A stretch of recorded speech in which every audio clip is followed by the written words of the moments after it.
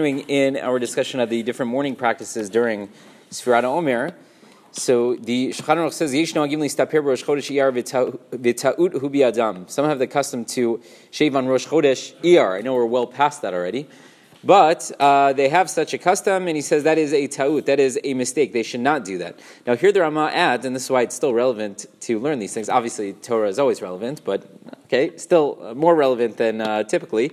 He says, "Mihu." Some have a different custom altogether as to when they have their morning practices. Some will go all the way up until Rosh Chodesh Iyar. They'll, get married during that time. They'll have, get haircuts. They'll shave, so on and so forth. But they continue their morning practices beyond Lag BaOmer, meaning Lag BaOmer is a day where we suspend those morning practices. A person can shave, they can get married, but the people who waited up until Rosh Chodesh Iyar to start their morning practices, they would keep going beyond Lag BaOmer. He says, Af bishim mutar listaper b'lamid gimel ba'omer. Even according to this practice, they still would have Lag BaOmer as a day where the morning practices were suspended. He says, V'utan mekomot shenoagim listaper milamid gimel ba'omer va'ilach lo yistapru klal achar Pesach ad Lag BaOmer.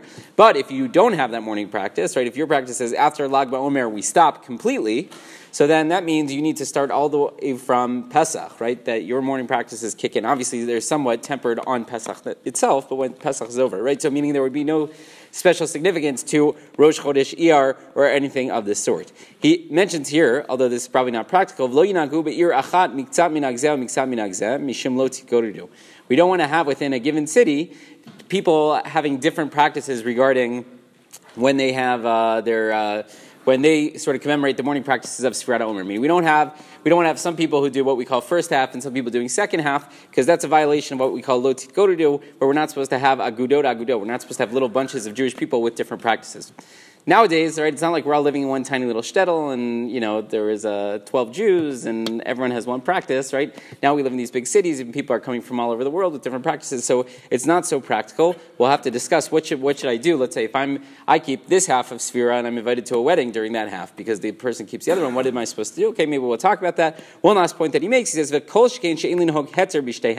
and I can't rely on the leniency of both, meaning I can't say, well, I'm going to start my morning practices at Rosh Chodesh Iyar, and then I'm going to suspend them at Lag BaOmer, right? Which is, taking the good side of both practices. That's not going to work.